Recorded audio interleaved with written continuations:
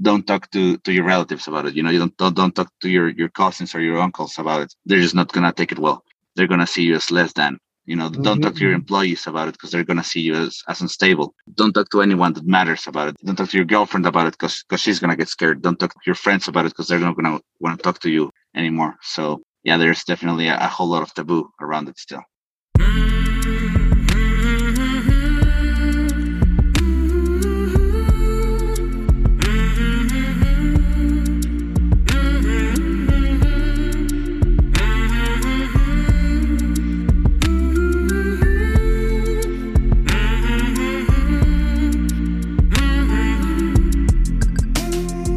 Hey there, my name is Sean, and this is Suicide Noted. On this podcast, I talk with suicide attempt survivors so that we can hear their stories. Every year around the world, millions of people try to take their own lives, and we almost never talk about it. And when we do talk about it, many of us, including me, aren't very good at it. So one of my goals with this podcast is to have more conversations, and I hope better conversations with survivors. If you are a suicide attempt survivor and you'd like to talk, please reach out. hello@suicidenoted.com, on Facebook or Twitter @suicidenoted. And we also have a way for you to leave us a recorded message. I'll put a link to that in the show notes. And if you don't want to talk with us, but you want to reach out, of course you can do that too.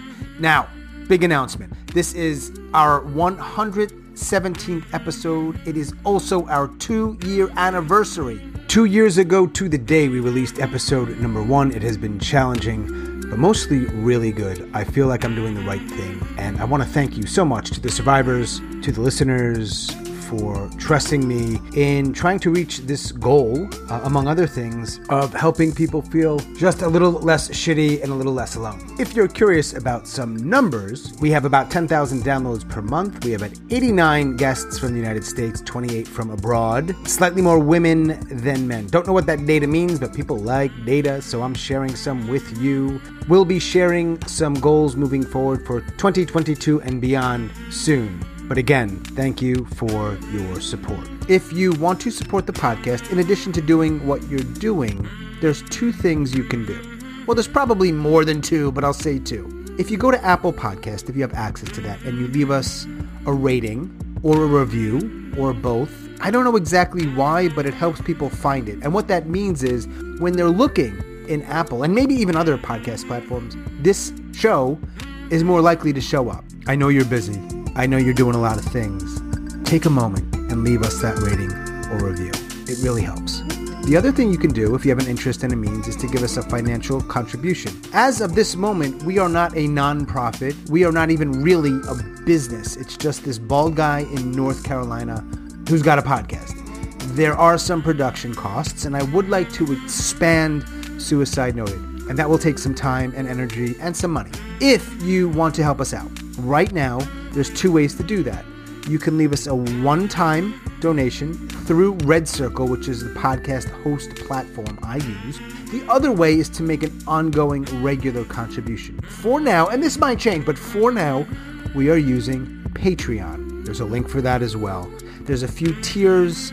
Each tier has its own couple of perks. This is obviously a longer introduction than normal. Let's get to it. Before we dive in, do keep in mind we are talking about suicide on this podcast, so it may not be a good fit for everyone. So take that into account before or as you listen.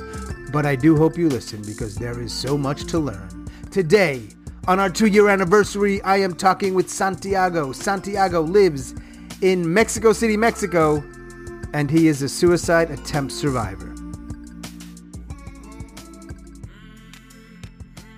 Hey, Santiago. Hey, how are you? Good. Where are you? What part of Mexico City? And you're in Mexico, right? I'm in Mexico City right now. Yeah. All right. And you're from Mexico? Yeah, I'm originally from here. Thank you for joining me, number one. Thank you. Thank you for having me. So you are now you are the first person, you were right in your email, who I'm talking to in the entire country of Mexico, Santiago. Okay, that feels awesome. That's amazing. I'm trying to imagine where you are because I've been to Mexico City. I don't have a lot of memories from it, but for some reason, naturally, we sort of imagine where people are, right? So you're in the city. Your name is Santiago. And correct. I am assuming, and based on your email and the nature of this podcast, that you have attempted to end your life at least one time? Yeah, once there was one attempt. Okay. Yeah. How old are you? 25. How old were you when you tried to end your life? 20. 5 years ago. Can we start with, I want to ask sort of what led up to it. And that might be starting from when you're 2 years old, or it might have been the day before, however you want to start there. And then we'll just roll with it. Okay. So I was born here in Mexico.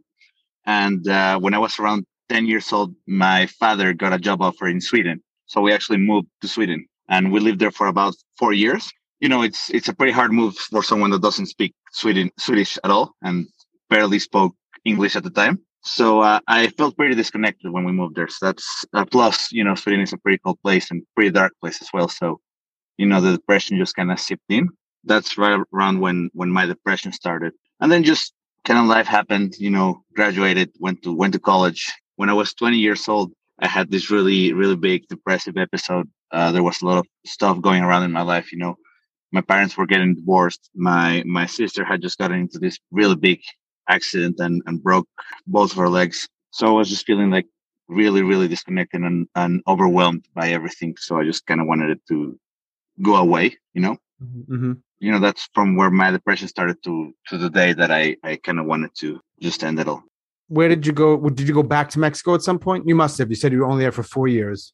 Yeah, I was only there for 4 years and then we went back here to Mexico. So what when you're talking about the depression and how it sort of built up over time, your sister's accident, that all happened in Mexico. Yeah, that all happened here in Mexico. Got it. Did you so while you're dealing with depression and all the other things you're dealing with, did you ever get any or seek any help, or did you try to tough it out on your own? I tried to tough it out on a little on my own. Back then there was this app, I don't know if you remember it. It's called Secret. Or it was called Secret actually. I don't think it exists anymore. Where you would anonymously post like Facebook, but it was all anonymous. So one time I posted that I kind of wanted to end it all. Through some weird shenanigans, I ended up meeting someone who replied to that comment. We met up and it ended up being this guy who was from the US who also had dealt with depression a lot. So we met up and we talked about it a lot. And he was kind of like the only person that I felt I could talk to at the time. What's going on at 20 years old that things sort of change? And it sounds like the change is a little more dangerous. So I was away at college. You know, it was the first time that I was living on my own.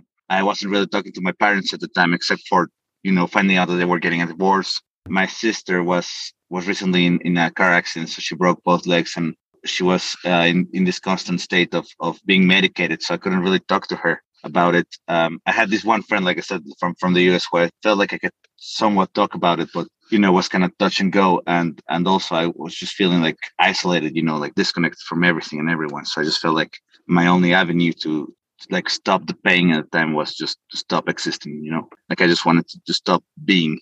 Yeah, right. I mean, that makes sense if that's how you're feeling. Do you remember that day? I had gotten some of my sister's pain medication because I was supposed to bring it to her, but I couldn't see her at the end. It was pretty late. It was around like 6 or 7 in the afternoon. So I just got home to my apartment and I had, you know, like this small box of pills, of pain pills. And I just, you know, I really felt this great depression and this really great hole inside of me that I just wanted it to stop. You know, I just wanted the pain to stop. So I just told myself that I didn't want to wake up the next day. So I took like a handful of them and some tequila and just took them all and tried to end it all. Yeah. Do you remember when you took them all, you drank the tequila, you probably don't pass out right away. Was there any regret? Like, I wish I could have undone this, or you're like, nah, I'm ready to go to sleep and not wake up? At first I was okay with it, but then, you know, the overthinking begins and you begin to think about your family and your loved ones. And, you know, I just started to feel bad for my sister because I didn't want her to blame herself for me having access to those pills, you know. So it was a small buildup that eventually led to this big ball of regret that I just ended up like throwing up. Luckily, my next door neighbor, the walls were very thin. So she just kind of heard me like throwing up and crying. So she started knocking on the door and then she came in and she kind of hugged me. And then I told her that I wasn't like I was having like a really bad stomachache, and she just like took me to the hospital. I didn't tell her exactly what I was just doing. And then the hospital, what happened? At the hospital, I did tell the doctors what happened, and they recommended me some psychologists. They tried to keep me overnight, but I ended up leaving. that's how I ended up having a therapist and a psychiatrist as well. I see. So you went to the hospital. You were honest with them about everything. Well, I kind of figured they were going to find out eventually. So I just figured, like, why not tell them from the beginning and get it over with, Yeah. But you go home that night, but you end up getting doctors to work with you. Yeah, well, they called my parents. My mom couldn't come, but my dad did. He took me home. I insisted that I wanted to sleep in my apartment at night. And he just stayed with me. And the next day, he took me to see a psychologist and a psychiatrist. And we just started the process from there. How did your dad respond to everything? How did he react? He's always been kind of this man's man kind of guy, like tough it out and just work through it and everything. So he was pretty pissed at me. He was pretty mad. But, I also tried to be open with him about it. I had tried to talk to him about the depression before, but his usual comments were, work through it or just tough it out. But I don't know what he saw in me or what happened that day that it kind of clicked for him and he just started to really emphasize and he just changed, Yeah. About your mom, sister? They found out later. I asked them. My sister didn't find out until she was better from her accident. They had kind of like the polar opposite. Yeah, at first they got pretty mad about it. There was this shock element to it, but yeah, eventually I would say it brought us kind of together a little bit. And it was nice to reconnect with them. I felt like because I had never really opened up to them about it. Because at first I tried to open up to my dad about it, and after seeing his reaction, I just didn't talk to them about it. So it was the first time that I was opening up completely to them, and it was kind of this therapeutic expression of everything I was feeling, and it was actually pretty nice. Do you think, and I'm asking you to sort of really speculate here, do you think that if you had those kinds of conversations before that you may not have attempted, could that have made a difference? I think so. I think that, when you're young, you kind of see your parents as a whole. You don't see them as two different entities. So if one reacts badly, you automatically think that the other one will. So I think that's what happened to me. Like after seeing my dad's reaction, I just automatically assumed that my mom would be the same and that my sister would be the same. So I just tried to keep it all bottled up until I couldn't anymore. And definitely, I think it would have helped.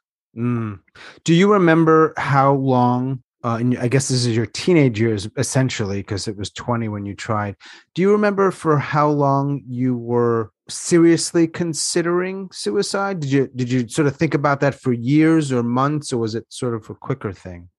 So when I moved to Sweden, I couldn't speak any Swedish at all. I could barely speak English, right? So there was this huge disconnection from being in a country where you could pretty much talk to anyone to feeling like you couldn't talk to anyone at all, right? So I just felt pretty isolated. So that's when the depression started. I didn't really seriously consider ending my life. I just thought about escaping constantly, just escaping my own life.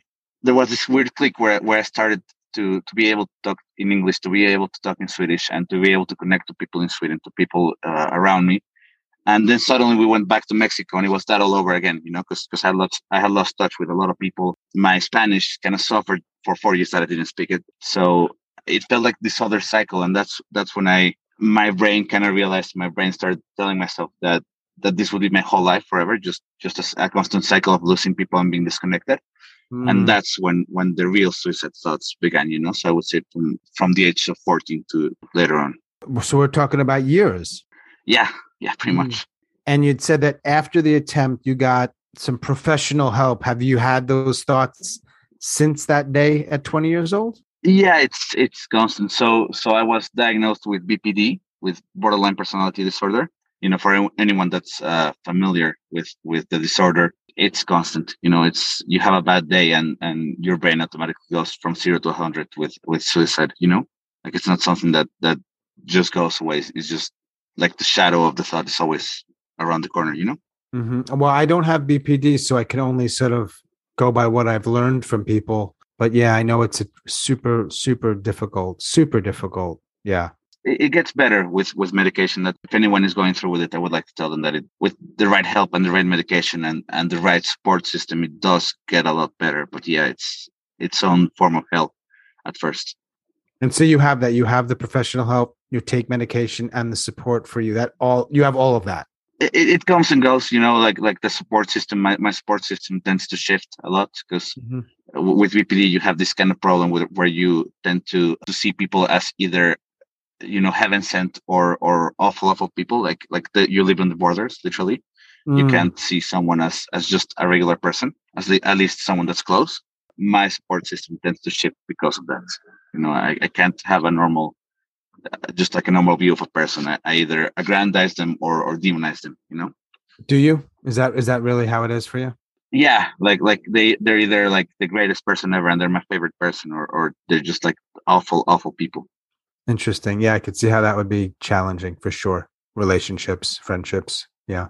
They come and go pretty often, and that doesn't really help the depression because it's self-isolating. You kind of self-isolate yourself because you just don't want to deal with people and their constant shifting. Yeah, it feeds on itself. Sure. 100%. Exactly. Yeah. Yeah, yeah. And I don't know anything about the Mexican healthcare system, mental health care, and I don't need you to compare it to other places, but do you think that is the care there where it should be? No, not by far. The people that work in the mental health care industry are very underpaid. A lot of things that I think people take for granted in other countries we just don't have. Not Mhm. like the proper medications or the proper access to some information. For example, for a really long time, and still, a lot of psychologists just in Mexico just don't believe in BPD. They just don't think that it's a real sickness. A lot of the medication is very heavily regulated, so it makes it very hard to get. I think overall there's this culture of dealing with depression through work. Like there's still this very prevalent macho culture that you just have to get through your own mental illness by yourself and through tough work and just being a man about it. So Mm, that definitely makes it hard to open up and have a real dialogue with close people. for sure. You know, How do you say suicide in Spanish? suicidio. Do they talk about that there? There's it's very taboo still. Yeah, I still have this conversation with my parents, but there's this very like don't talk to your relatives about it. You don't talk to your cousins or your uncles about it because they're just not gonna take it well. They're gonna see you as less than. Don't talk to your Hmm. employees about it because they're gonna see you as unstable. Don't talk to anyone that matters about it. Don't talk to your girlfriend about it because she's gonna get scared. Don't talk to your friends about it because they're not gonna want to talk to you anymore. So yeah, there's definitely a whole lot of taboo around it still. Yeah, it sounds like a lot of fear. Yeah, pretty much. As you were sharing that list, part of me is like, damn. And there's another part of me that's thinking they're probably not wrong. A lot of people will respond that way. It's a really tricky spot. I Yeah, think. yeah. I had this long time girlfriend that we were together for 4 years, and at the 4 year mark, I felt comfortable about talking to her about it, and we almost immediately broke up because she just couldn't deal with it. And I don't blame her. It's part of the culture and it's part of how you grow up in this kind of society where you're told that you shouldn't have these feelings, and if you have them, you should be isolated. Almost always that's just going to make it worse, the Yeah, isolation. pretty much. Do you think Yeah. there's a connection at all? And I don't want to be offensive at all in any way. Is there a connection at all to Catholicism with all of this? I believe so. Yeah. I believe that Mexico is still a very Catholic place.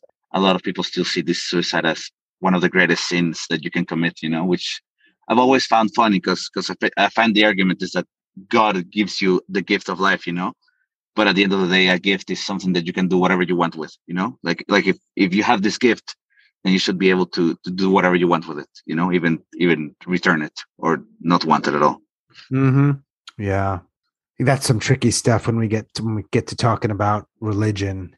It just sounds like that you can't really tell people because if they're going to look at you like that, well, why would you tell anybody? I mean, Right, exactly. and do you feel like so you've got this BPD diagnosis, and you shared a lot about it. So it sounds like, and correct me if I'm wrong, that you feel that is a pretty accurate diagnosis. I'm pretty sure. Yeah, I've seen two different psychologists and three different psychiatrists. Most of them agree that it is the right diagnosis for me, and usually the medication associated with treating BPD helps me. Mm-hmm. So I'm pretty sure that it is. Mm-hmm.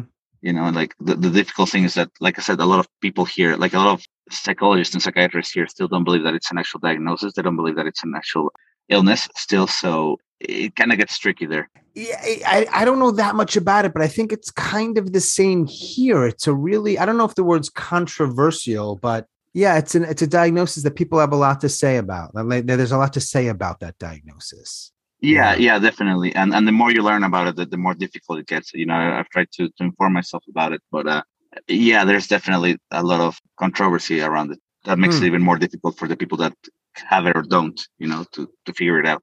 For your mental health care, your doctors, your medication, is that insurance tied through work, or does everybody have insurance there? No, not everyone has insurance here. Fortunately, I have my family insurance that helps cover it. Lucky, fortunate, right? Yeah, I'm very fortunate, but I'm one of the few in the whole country that is that fortunate. Right. So there's probably I'm guessing here a lot of people who are going through things. They don't have insurance, the care they need, and they're suffering beyond belief. Yeah. Aren't allowed to talk about it. Don't get the care they need. Aren't on medication that might help. I mean, it's just a recipe for absolute. Yeah. No, Mm. it's awful, and I think that what makes it even worse is that I recently found out about this because I have a friend that works in a newspaper. But what they tend to do is that when they find suicide victims here in Mexico, the papers don't report it as suicide. They tend to report it as accidental deaths or overdoses. Mm. So there's this even bigger taboo about feeling lonely because you just don't hear about it. It's not talked about. So you just think that you're by yourself when you have these thoughts, and that you're the only one that's constantly having these thoughts. Right. Yes. There's no mess. Right. You're not getting much. I would imagine there might be some hope, for lack of a better word, with social media, right? Because you cut the middleman out and people can post things and you can see this person is going through something. Do you have any idea if that's true? I mean, that's kind of how I found this podcast. Like I tried to go on social media and find these avenues to talk about it and try to find people to talk about it with, and Mm. and that's how I ended up finding your podcast and finding the stories of all of these amazing people, and I could finally relate to some of them and find this kind of connection. One-sided connection. Hmm. So 5 years, more or less 5 years after that attempt, and you've gotten care and it sounds like it's gotten better. You're searching for the word suicide on social media or on podcast platforms. Why is that? Well, like I said, you have the good days and you have the bad days. So I had this particularly bad day, but at least I was able to identify it and slightly calm myself down. At the moment, I just really want to talk to someone about it or just find this connection with someone. So I started to search, like you said, the word suicide in social media or wherever I thought I could find it. And that's how I ended up listening to the podcast and actually listened to like several episodes in a row because I just like needed connection and I Mm. just needed to hear people. Yeah, and then you went one step further and you reached out to me. Like you said, I'm the first person talking to you from Mexico. I couldn't find any Mexican people in your podcast, so I thought it might be nice if people from Mexico like me could hear a voice and could hear someone from their country talking about it. Yeah, 100%. I agree. I wonder if there's a way to do this in Spanish one day so that people who don't understand English can also benefit from it. Just thinking about that.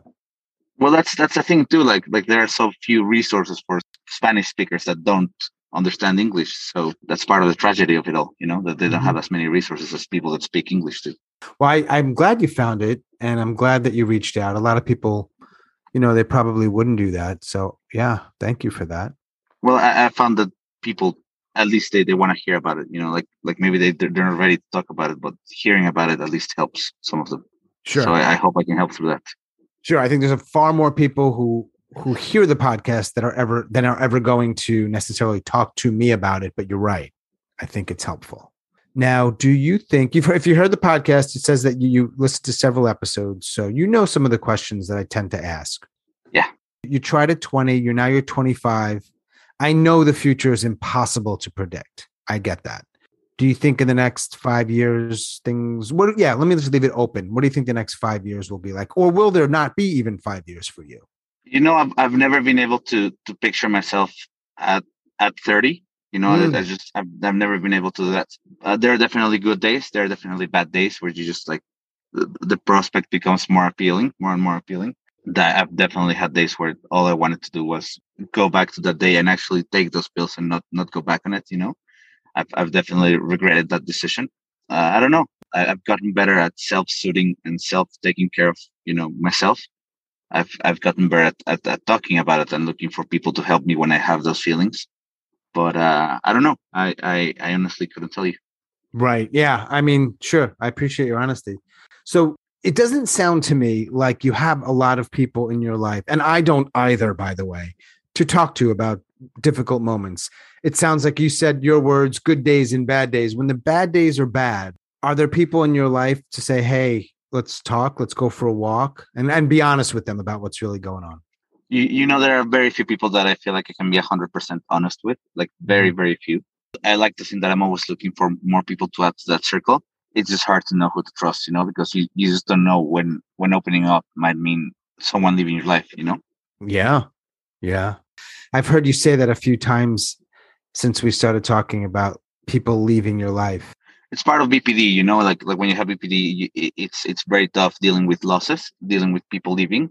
It's very easy to create these codependencies with people that you just like feel like you need them in your life, Yeah. And so the prospect of them leaving or scaring them away just makes it harder, Yeah. Yeah. Yeah. From what you've shared, it sounds like you have some bad days that you are maybe thinking about it.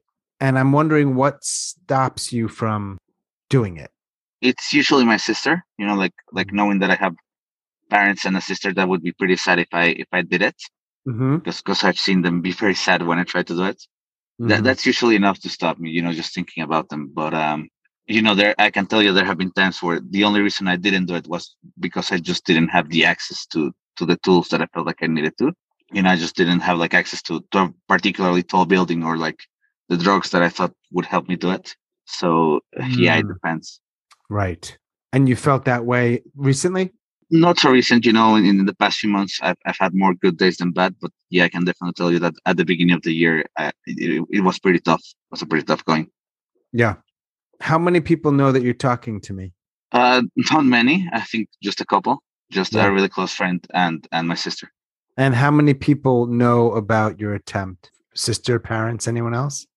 Sister, parents, and a couple of really close friends, and that's it. Right. That makes sense. Do you work? Yeah, I work. I work. I actually have a pretty okay job. Right. So are you actually like taking an hour off from work as we talk here? Yeah, pretty much. Yeah. Okay, good. Somewhere in Mexico City is Santiago.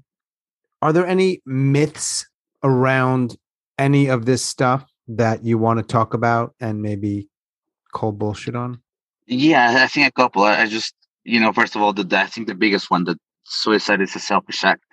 I think sometimes the true selfish act is wanting people to stay alive when they really don't want to. When they're in pain, we don't empathize enough with the people that actually want to commit suicide. We call them selfish, but we don't really try to empathize with the pain they're feeling and how much pain does a person have to be in that they want to actually take their own life. I think that's something we don't talk about. We don't talk about enough. And I think that we underestimate the power of connection.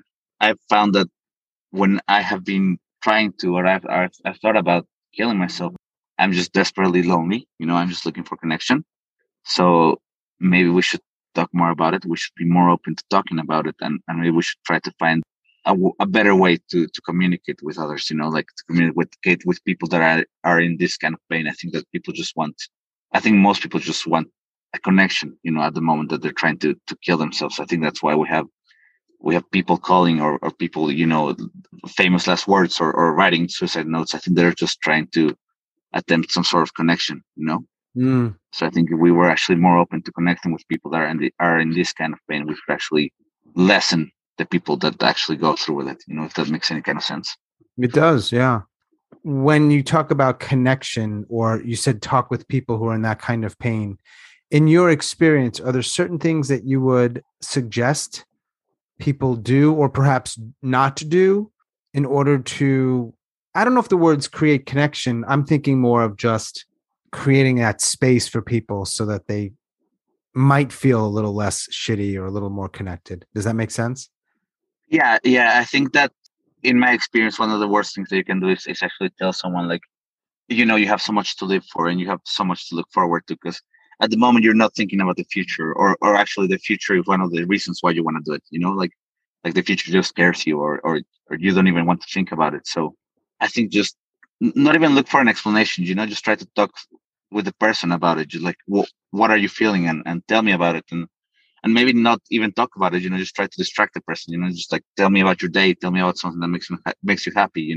I think we're so desperate to look for answers that, or to make someone feel better by talking about the future, that we forget that they're in the present. That's when they're feeling hurt. The pain that they're feeling is from the present, and maybe we should focus a little bit more on that, because when you tell someone that's suicidal to think about their future, I think you're actually just scaring them more. Like, I think some people don't want to think about their future, and that's one of the reasons that why they're trying to kill themselves. Yeah. Did you grow up Catholic? Yeah, I grew up Catholic, but I'm atheist now. You stopped. You're done. Yeah. When you were thinking about ending your life, and when you did try, did you think that was it, or there's afterlife? Anything? Nothing. I hope so. I hope that it was it.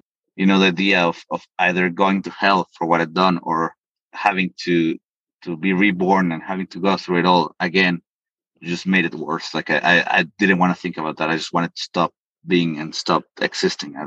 That's what I hope the afterlife was, just nothingness. Yeah. You ever go back to Sweden? I haven't, but I'd like to, just to revisit it and see what's up there. Yeah. What do you do when you're not working? I usually try to read. I'm a pretty shy person, so I usually just read and stay by myself. Maybe go to the movies by myself. I don't usually socialize that much. No girlfriend? No girlfriend right now. And you live? Are you living alone? Yeah, I'm living by myself right now. In the city? Yeah. Got you. All right. I wonder how many other people out there in Mexico City are not necessarily like you. I don't think that's the word I'm looking for, but have some similarities, and maybe they've tried or they're thinking about it. I wonder how many people are out there, because what does Mexico City have? Like 15 million people? I don't know the actual number, but yeah, probably. Yeah. It's probably more than I don't know if it's necessarily more than I think, because I assume that there's a lot of people that feel that way, but there's a lot. Yeah. And there's no real way to know that or find them or connect or. Well, that's the issue, because people are so afraid to talk about it because of all the taboo around it. So that's the issue when you're trying to connect. There are not really that many help groups out there because people just don't want to think about it. Yeah. And the ones that do are too afraid to actually talk about it. So it becomes this cycle of just ignoring the problem instead of addressing it. Yeah, and I mean, do you think you're doing what you can do to take care of yourself and doing something like this? Though, given that it's in English, I'm guessing, there's probably not a ton of people in Mexico who hear this podcast, perhaps. I mean, do you think there's anything else you or I can actually do realistically to change this thing where this taboo? Well, whenever I get the chance to talk about it, I try to be I measure the room and I take measure of who I'm talking to. But if I get the chance to actually talk about it and open up about it, I try to do it because I don't think there's enough people here talking about it and enough people bringing light to it. So I think it's very important that we do. And whenever I have the possibility to talk to someone that I know that has gone through something similar like me, I try to be open with them and share what I've gone through, because I find that helps, that kind of connection helps. Yeah. And as you say that, I'm wondering, it's always tricky to understand or figure out why someone is the way they are. I'm assuming in part the reason you're open to talking, I mean, you've gone through something. You wonder if I wouldn't wish this on anybody, but if they had gone through what you've gone through, maybe they'd be a little different about it. Maybe they wouldn't be, I don't know what the expression is, walk a mile in someone's shoes kind of thing. Yeah, as judgmental, right? Right. Like if you've gone through it, I'm sure it doesn't always work out this way, but if you've gone through it, you'll see it differently, probably. Yeah, very differently. But short of that, if you don't have that, if the people haven't gone through anything similar, I don't know how to bridge that gap. I mean, you're doing what you can do, and I think it's very noble. Really, it is, because I mean, particularly it's from what you shared, sounds in some ways even more taboo than here. So the courage it takes to talk about it, man. Wow. Yeah. Yeah. Well, I like to think that even if I'm not here anymore, whenever that happens, at least people can listen to this and feel less alone. Mm-hmm. Yeah, I'm curious because we talked about, you never thought that you were going to make it to 30. And you had mentioned that sometimes the only difference between trying and not trying was having or not having the means available. I don't judge, man. I don't. And my role is not to tell anybody what to do or not do, but it sounds like it sounds like it's challenging. Let me leave it at that. It's a challenge most of the time. Yeah. Yeah. Let's not candy coat it. Yeah. We are not here to bullshit one another or anybody else. Right. But if I can just get a message across that as tough as it is, I believe that sometimes it can be tougher and things sometimes can get better, I'm not trying to say that it will get better or promise that it will get better because I don't even know that. But like I said, if you have the proper treatment and the proper help around you, you will have more good days than bad eventually. And the bad days will still be bad, will be awful. The good days will also be there. Yep. What else would you like to share? Perhaps there was a question I didn't ask. Anything else? Just let people know that they're not alone here in Mexico. If they need to talk about it, they can just reach out and hopefully they will eventually find someone to talk to about it. For sure. Hopefully. I appreciate you taking the time off of work and connecting with me. Yeah, man. I hope your days are decent. Thank you, man. Yeah, I hope so too. All right, Santiago. I'll talk to you soon, man. Take care of yourself. You too, man. All right. Bye-bye. Bye-bye.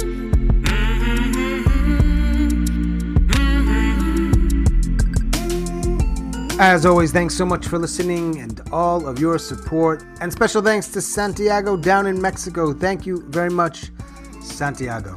And I should add, if it wasn't clear, in the introduction when Santiago was listing off things not to do, he was not telling people what they should do. He was referring to the stigma. If you are a suicide attempt survivor and you'd like to talk, please reach out. hello@suicidenoted.com, Facebook or Twitter @suicidenoted. You can also leave us a recorded message, and I love recorded messages. I'll put a link on how to do that in the show notes. There's also a couple ways you can support us financially. If you have the means and interest, we could absolutely use some help as we try to expand, reach more people, share these stories. And another way you can help, I know I ask a lot of you, if you rate and review this podcast, Suicide Noted, on the Apple Podcast platform, more people will find this podcast and will hear these survivors and their stories. Help me with that, please. That is all for episode number 117. Stay strong. Do the best you can. I'll talk to you soon.